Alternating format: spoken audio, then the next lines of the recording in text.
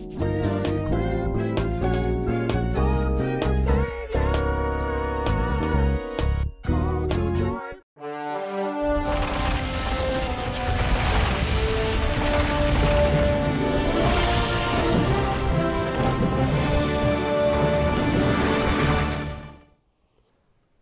The choice is yours.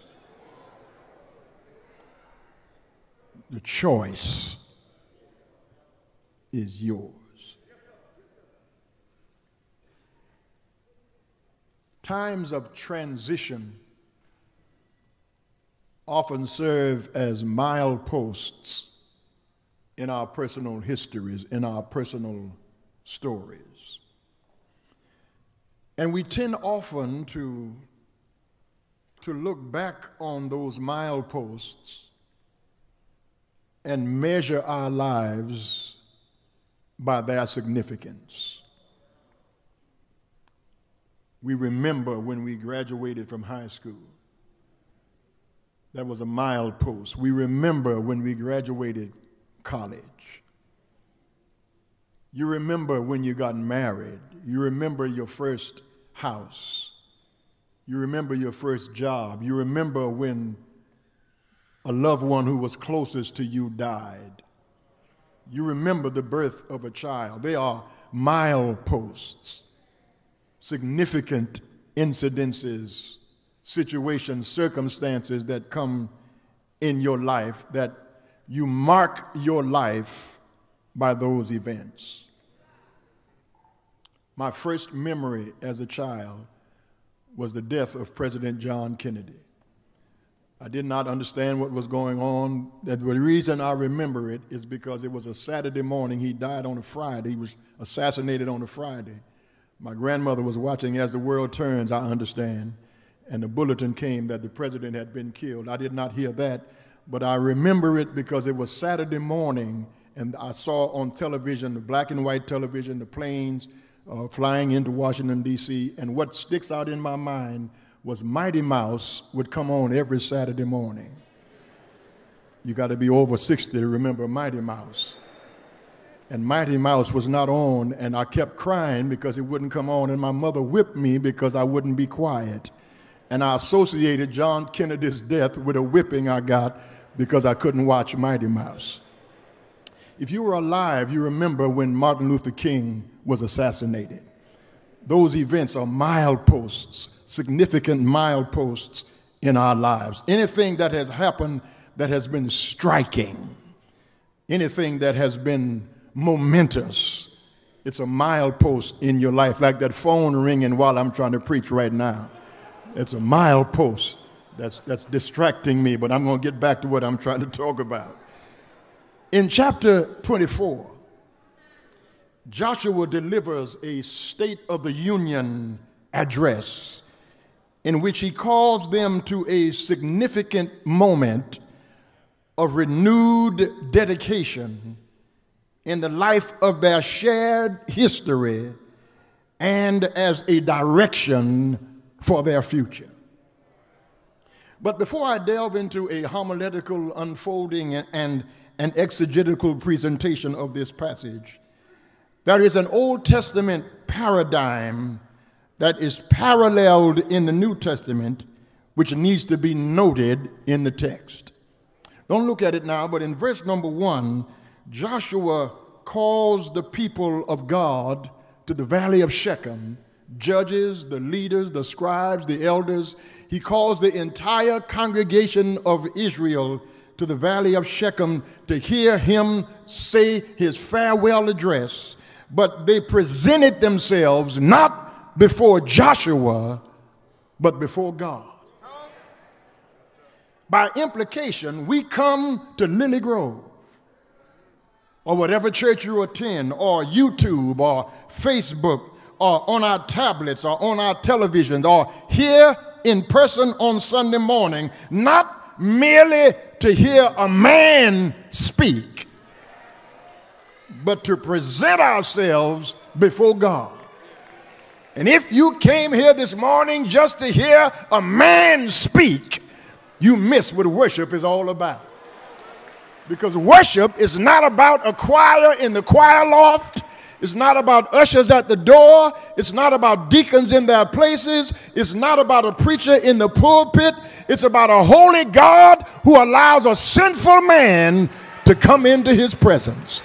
And since God let us come into his presence, we ought to open our mouths with thanksgiving. We ought to clap our hands in song. We ought to give God the glory, because we are not here to hear a man.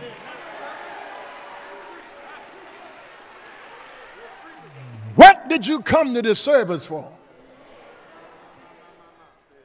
We are a corporate entity who comes not before man, but before God himself. And so when you come into worship, you ought to humble yourself. I wish I had a witness here. You ought to check your ego at the door. Leave your education in the car. Because all of us here this morning are on the same level. We need mercy. We need grace to help us in the time of need.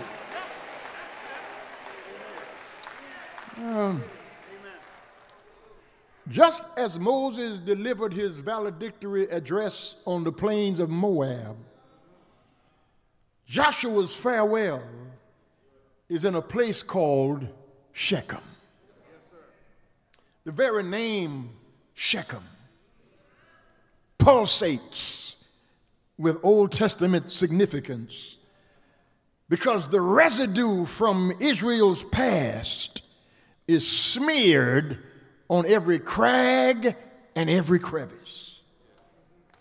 Joshua took Israel back to their roots, physically as well as historically, in a powerful object lesson to reinforce their ties to generations past and to remind them of all that God had done.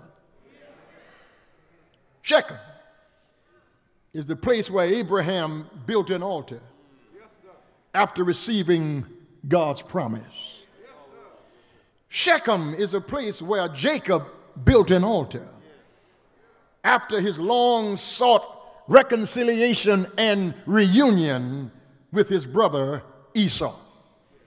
It was in Shechem that they carried Joseph's bones from Egypt and buried him outside Shechem. That's where Sarah is buried, Rebekah and Rachel in Shechem, within the boundaries of the land God promised Abraham in Genesis at chapter 12. The great nation of God had the great nation that God had promised Abraham now gathers to meet him at the very place in the land that he first made the promise. It took a long time for them to get there, but God always keeps his promises. They went to Egypt as honored and privileged guests of Egypt's Pharaoh, but they wound up 400 years in Egyptian slavery. It has taken them 40 years to get out of Egypt into the promised land. And it's almost 500 years now since God made the promise. But every promise in God is yes and amen. It may take a while, but God will keep his word. And I think the reason it takes a while is because God wants to build some faith in you. God wants to build some endurance in you. Because if you got everything you wanted right when you prayed for it, your faith would be weak. But God keeps you praying. God keeps you coming back week in and week out, day in and day out, year in and year out, to get you to know that he may not come when you want it. I wish I had a witness here. I wish I had somebody here who waited on the Lord and the Lord answered your prayers. You waited for God to open a door, and just when you least expected it, God made a way out of no way. That supervisor thought that they were going to get rid of you, but God got rid of them. God will make your enemies your footstool. If you wait on God, he'll fight your battles. They that wait, I wish I had a Bible reader, upon the Lord shall renew their strength.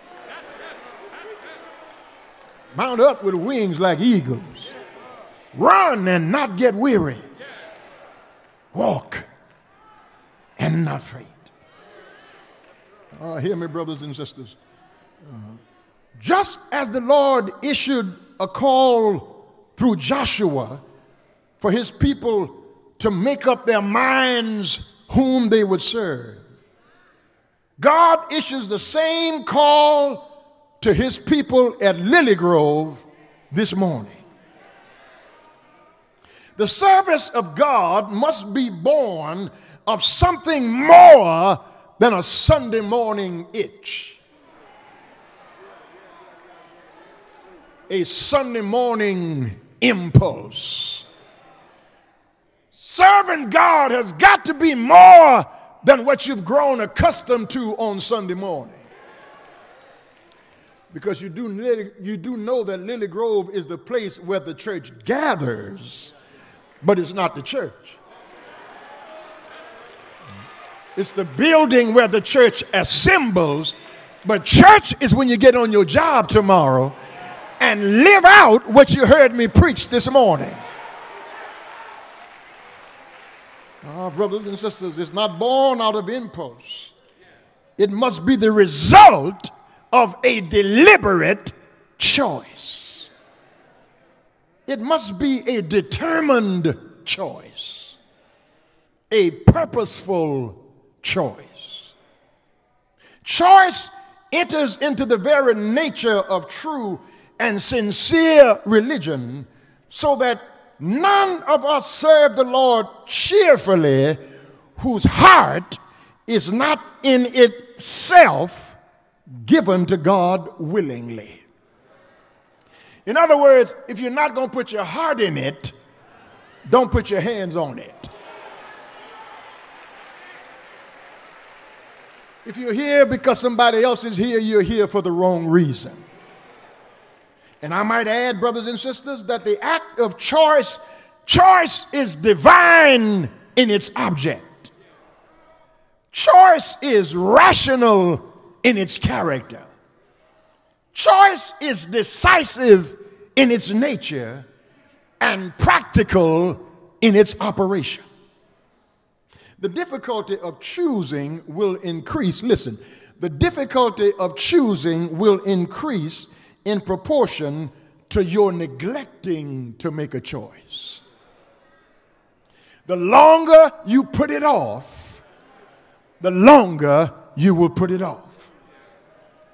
If you do not embrace the existing opportunity, another opportunity may never be offered. If you don't accept the Lord today, tomorrow could be everlasting too late. Choose you this day. Listen, means you cannot serve God by proxy. Everybody has got to come to God for himself. And to choose means you cannot get to heaven on your mother's God. You got to know God for yourself. Choose means you have to make a rational, deliberate, volitional choice. I have decided to follow Jesus.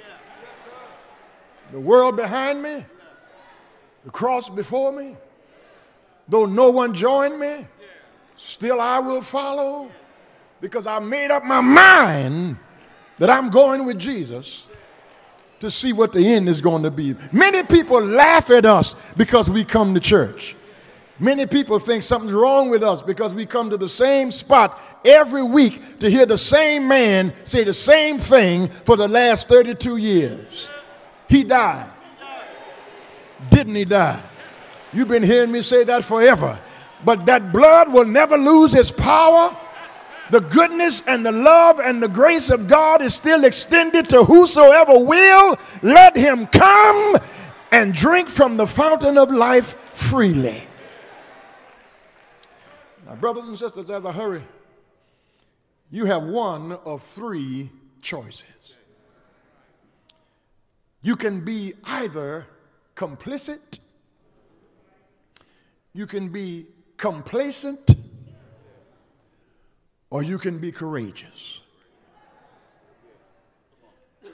To be complicit, this matter of them serving the gods on the other side of the flood, that's complicit acquiescence, allowing your freedom to be ensconced in somebody else's idea. Because to be complicit means to go along to get along. I don't agree with it, but I'm going to let you by.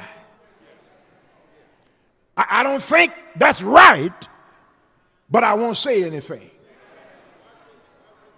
That's complicit. That's like people who say, I don't argue politics, and I don't argue religion. I don't argue about the Bible, probably because you don't know the Bible.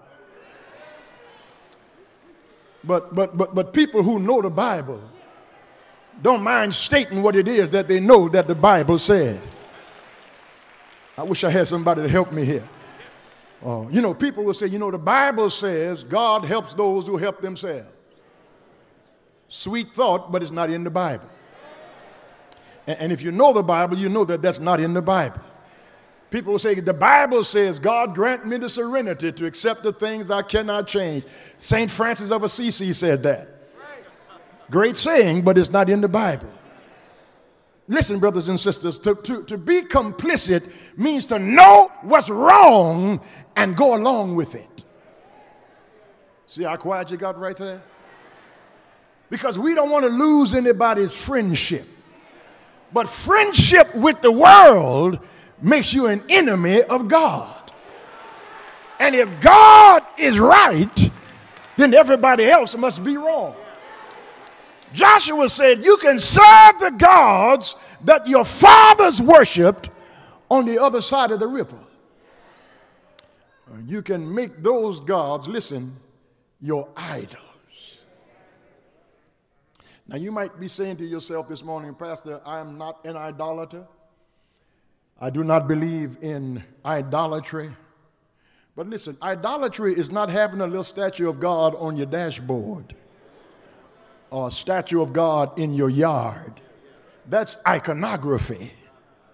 But idolatry is not so much worshiping a false God as it is worshiping the true God falsely. Let me run that by you one more time. Idolatry is not primarily worshiping a false God, it's worshiping the true God falsely. You can be in here this morning and you've made your marriage your idol. You made your wife or your husband or your children or your grandchildren your idol, and God can't get in because you've put them before God. Somebody ought to help me preach it. Or you've made your job an idol. You're so caught up in where you work that you think that what you do makes you who you are. And so you are so interested in status and power and promotion and achievement that all your hours are spent on that job. And if you're not on the job, you're thinking of how you can do a better job to impress those white people on the job. And your job tomorrow morning depends on how a white person feels about you. But if you work on that job as unto the Lord, it doesn't matter what they think about you, God will keep you on your job. And then they're trying to give you hell on your job, but God will keep you in perfect peace if you keep your mind stayed on Him. Or have you really trusted God with your money? Because your house, your money could become your idol. And you say, Reverend, I don't worship money. Money's not my idol. If you don't tithe, if you're not a giver, if you don't trust God with 10%, money has become your idol. No, raise your head up and look at me. And let me see if I can help you this morning. Here's how good God is. When you trust God with the 10th, that's what the word tithe means. When you trust God with the 10th, God owns it all. He lets you manage it. He lets you steward over all of his possessions. But God says, bring me the 10th, watch this, and you live off the 90%, and if you bring me the 10th, I will let you enjoy the 90%, 10% more. And when you enjoy the 90%, 10% more, you haven't given anything. Because it all belongs to him in the first place. If you give, it shall be given, pressed down, shaken together, running over, shall men give into your bosom, for with the same measure you send it out, it'll be measured unto you again. And the only folk who can't shout right now is folk who don't tithe. But there's some of us in here today who know you can't beat God giving. No matter how you try, the more you give, the more he gives to you. And listen, don't let anybody make you be ashamed because God is blessing you.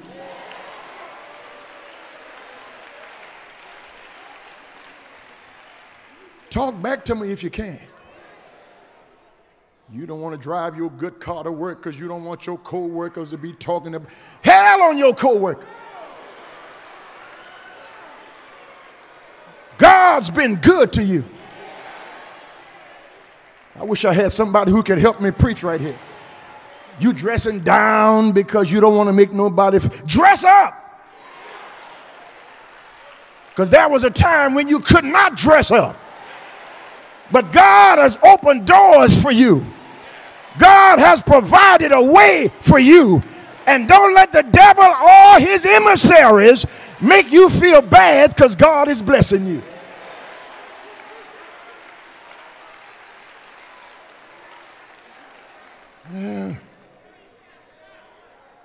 Put your career in God's hand. Put your future in God's hand. Because when you leave being complicit on the other side of the flood, you come to the land of the gods in whose land you dwell and leave being complicit to being complacent. And complacent means that's good enough. Complacent means I'm going to do this and no more. Complacency means God has blessed me, but I'm going to stay right here. And so you never move forward in your faith. You never move forward in your prayer life. You never move forward in your devotion to the things of God, because in your mind, that's good enough. But whatever you do for God will never be good enough. That's why you ought to keep on striving. You ought to keep on pushing. Paul says, I press toward I wish I had a Bible reader. That word press means I strain. I put every ounce of energy that I have. I press toward the mark for the prize of the high calling in Christ Jesus. Not that I've already attained, but I forget what's behind me and reach forth unto those things that are before me. When you're complacent, you don't ever get out of your mama's house.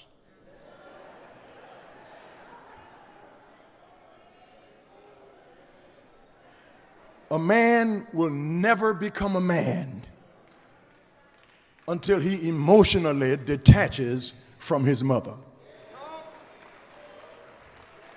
Honey, listen to me. Don't marry no mama's boy,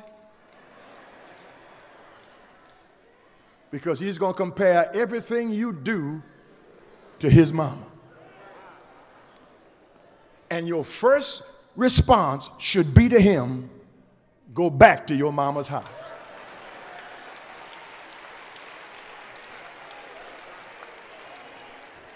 Complacency will have you with all the skills, with all the mind, with all that God has blessed you with. You won't move forward because you are satisfied with that'll do. No, I want all that God has for me. I want all the blessings that God wants me to have. I want all the good that God wants to send my way. If you don't want it, give me your stuff that God has given you. I want God to open doors for me. I want God to enlarge my territory. I want God to make everything I put my hands on successful. I want God to bless every endeavor I get myself involved in, because I'm doing it for the glory of God.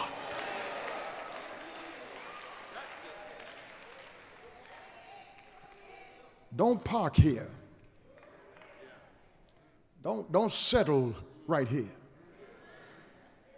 No. You ought to want more. You ought to want more. You ought to want more than that little car with 3 hubcaps missing. You ought to want more. You ought to want more than that little rickety house that you're living in. You can do better than that, but you've just settled for less than God's best. Because you've gotten complacent. You've sat down right there. You did just like Israel in Psalm 137. They said, by the rivers of Babylon. I need 2 or 3 more Bible readers. There we sat down. Yea, we wept when we remembered Zion. Here's the mistake they made. We hanged our harps upon the willows in the midst thereof. For they that carried us away captive required of us a song, and they that wasted us required of us mirth, saying, sing us one of the songs of Zion. But because they'd already hung their harps, they said to themselves, how can we sing the Lord's song in a strange land? And you might feel like I feel sometimes, that I'm in a strange land, but I still sing praises to God. I still give God glory in the midst of the mess that's going on in Houston. All the stuff that's going on outside my house does not come inside my dwelling, because the Lord is keeping me.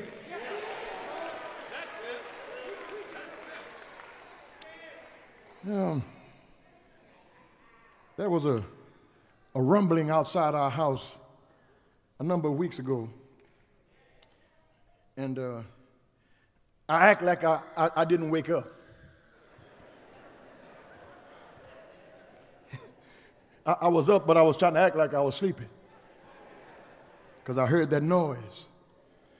And Amelia said, did you hear that noise?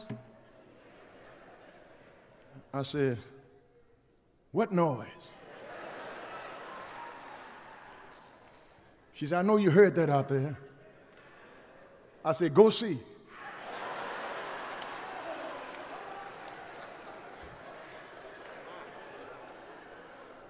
Here's what I'm getting at. If it ain't in my house, it ain't none of my business. Because I know somebody who's got angels all around me while I sleep at night, protecting me and sheltering me, because he is able to do exceeding abundantly. I wish I had somebody to help me. Above all that we can ask or think, I've got my hands in God's hand, and the devil in hell can't snatch them out.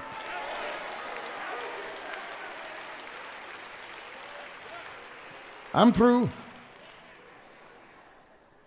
But Joshua moves them from being complicit with the gods on the other side of the flood and complacent with the gods in whose land they're dwelling in. And Joshua said, now, you need to make up your mind today. You need to make a choice. The choice is yours. You need to choose today who you're going to serve. If you're going to serve the gods on the other side of the floods that your grandmother and grandfather served, that's your choice. If you're going to serve the gods in whose land you dwell, the gods of the Amorites and the Canaanites, that's your choice. But here is my determination. I've made my choice. As for me, and whoever lives in this house, I think I ought to take a minute right there. Because parents, you're giving your children too many options.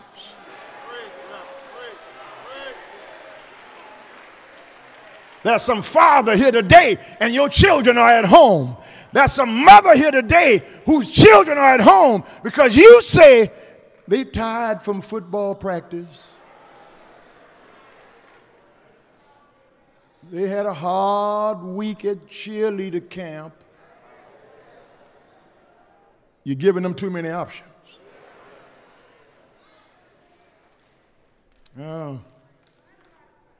They ought to be able to choose between McDonald's and Burger King. But that's about the only option they ought to have. They ought to choose between a Coke and a Sprite.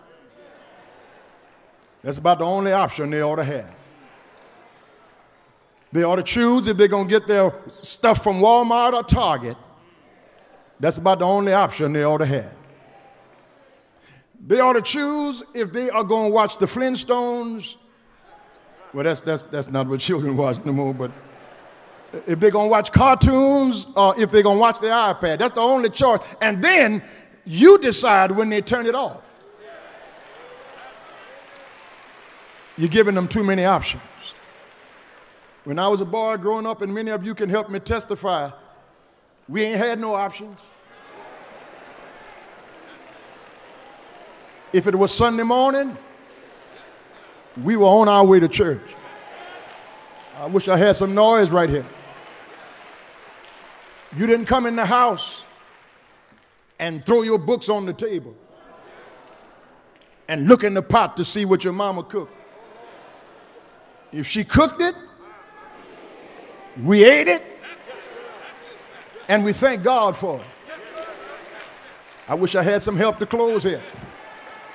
We didn't have any options. We had some school clothes. And when you came from school, take my school clothes off, some play clothes, and our church clothes. Somebody ought to help me preach here. We didn't wear them good church shoes to school.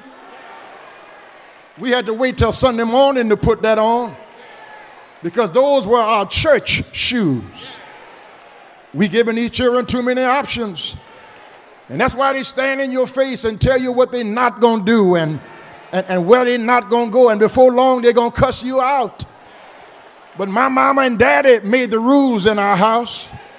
I wish I had somebody who was raised like I was raised. They got us up on Sunday morning and brought us up to God's house. I didn't like it every week because we had to be there for Sunday school. We had to be there for 11 o'clock church. And then we had to be there for BYPU. Y'all call it BTU here in Texas. But down where I'm from, it was BYPU. And then we had to get there for 6 o'clock service. Stay in church all day on Sunday. I didn't like it back then, but I thank God this morning that somebody made me get up on Sunday morning and make my way to the house of God. I am a Christian this morning because somebody prayed for me. I am a preacher this morning because somebody made me hear the gospel of Jesus Christ. Joshua said, y'all can do what y'all want at y'all house, but everybody in this house, we will serve the Lord. And I wish I had somebody this morning who can still run your house, who can still tell everybody what to do at your house. If the Lord gets you up, we're going to church on Sunday morning. I wish I had one or two more witnesses here. I'm through now, brothers and sisters. But Joshua threw down the gauntlet and said, here is how this thing is going to run. There's some more Joshuas in the scripture who threw down the gauntlet. David threw down the gauntlet in the valley of Elah, when there was a giant who was 9 feet 9 inches tall, 450 pounds, by the name of Goliath, who was cussing out the God of Israel. David came out there one day and said, who is this uncircumcised Philistine who dares to curse the God of Abraham, Isaac, and Jacob? Goliath said, am I a dog that you send this little boy out here to fight me? He said, David, I'm going to take your little body, break it in half, throw it in the air, and let the birds feed on you. I wish I had a Bible reader. David said, you cursing the God of our fathers. But what I'm going to do to you, Mr. Goliath, is cut your head off your body, hold it up in the air, and everybody will know that there's a God in Israel. David took 5 stones, and with one stone, he killed the giant Goliath. He threw down the gauntlet, and everybody knew that God was God. 3 Hebrew boys threw down the gauntlet. They said, oh, king, we're not careful to answer you in this matter, because the God we serve is able, and he will deliver us out of your hands. But if not, we are not going to bow. The king heated the fire 7 times hotter than normal, threw Shadrach, Meshach, and Abednego in the fiery furnace, sit back down on his throne, thought that they had been incinerated. And then the king got up and looked in the fire and said, didn't we throw 3 men bound in the fire? They said, yes, O king. He said, I see 4 now, and they're loose, walking around in the fire. Because when you throw down the gauntlet, God will show up. Daniel threw down the gauntlet and prayed 3 times a day, and the king had him thrown in a lion's den. But here's how strange God is. He threw Daniel in the lion's den. The king stayed up all night long, and Daniel slept all night long. And when the king got down there the next morning, he said, oh, Daniel, has your God been able to deliver you? Daniel said, oh, king, last night while I slept, God kept me. Somebody here this morning ought to help me testify. All night, all day, all night, all day, God will take care of you. But I don't want to talk about Daniel. I don't want to talk about David. I don't want to talk about Shadrach, Meshach, nor Abednego. I don't want to talk about Joshua, Moses, or David. That's somebody else. who threw down the gauntlet one Friday on a hill called Calvary. He decided he would die, not for his sins, but for my sins. He died. Didn't he die? Satan thought it was all over. The scribes thought it was all over. The Pharisees thought it was all over. His disciples thought it was all over. But early Sunday morning, early, just before day, he got up. God will get in your life if you make up your mind to follow Jesus. I need somebody who's not complicit this morning. I need somebody who's not complacent this morning. I need somebody who got some courage this morning, who will tell your neighbor, go where you want to go, do what you want to do, say what you want to say, laugh at me just as much as you please, talk about me just as much as you please. But the more you talk, I'ma stay on my knees and watch God make a way. Watch God pick you up. Watch God pay your bills. Watch God destroy your enemies. Watch God put food on your table. Watch God dry your tears. Watch God be a father for you. Watch God be a protector for you. Won't he do it? Won't he do it? Say yeah, yeah, yes, yeah, yes. I know he's all right.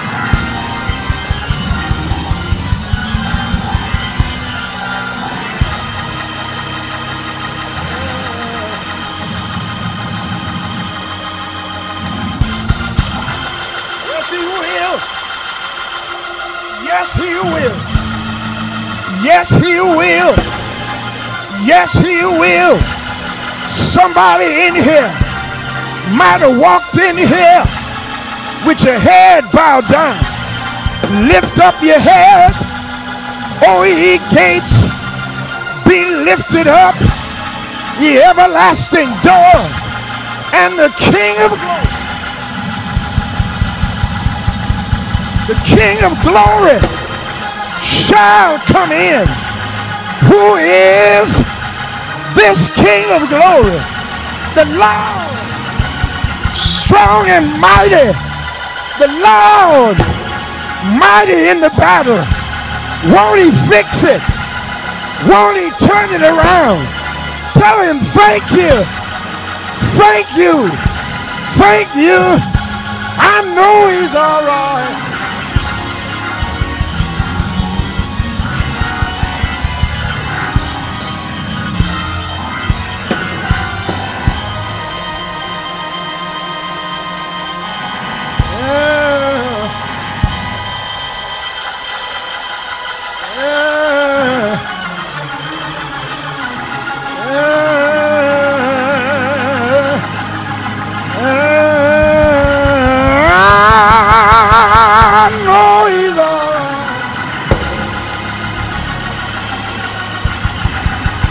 I tried him for myself.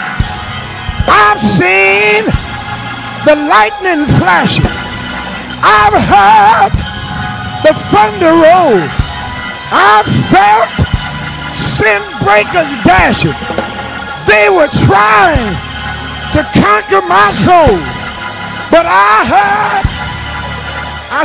heard the voice of Jesus bidding me still fight on. He promised never to leave me. Why don't you look at somebody? Why don't you tell somebody?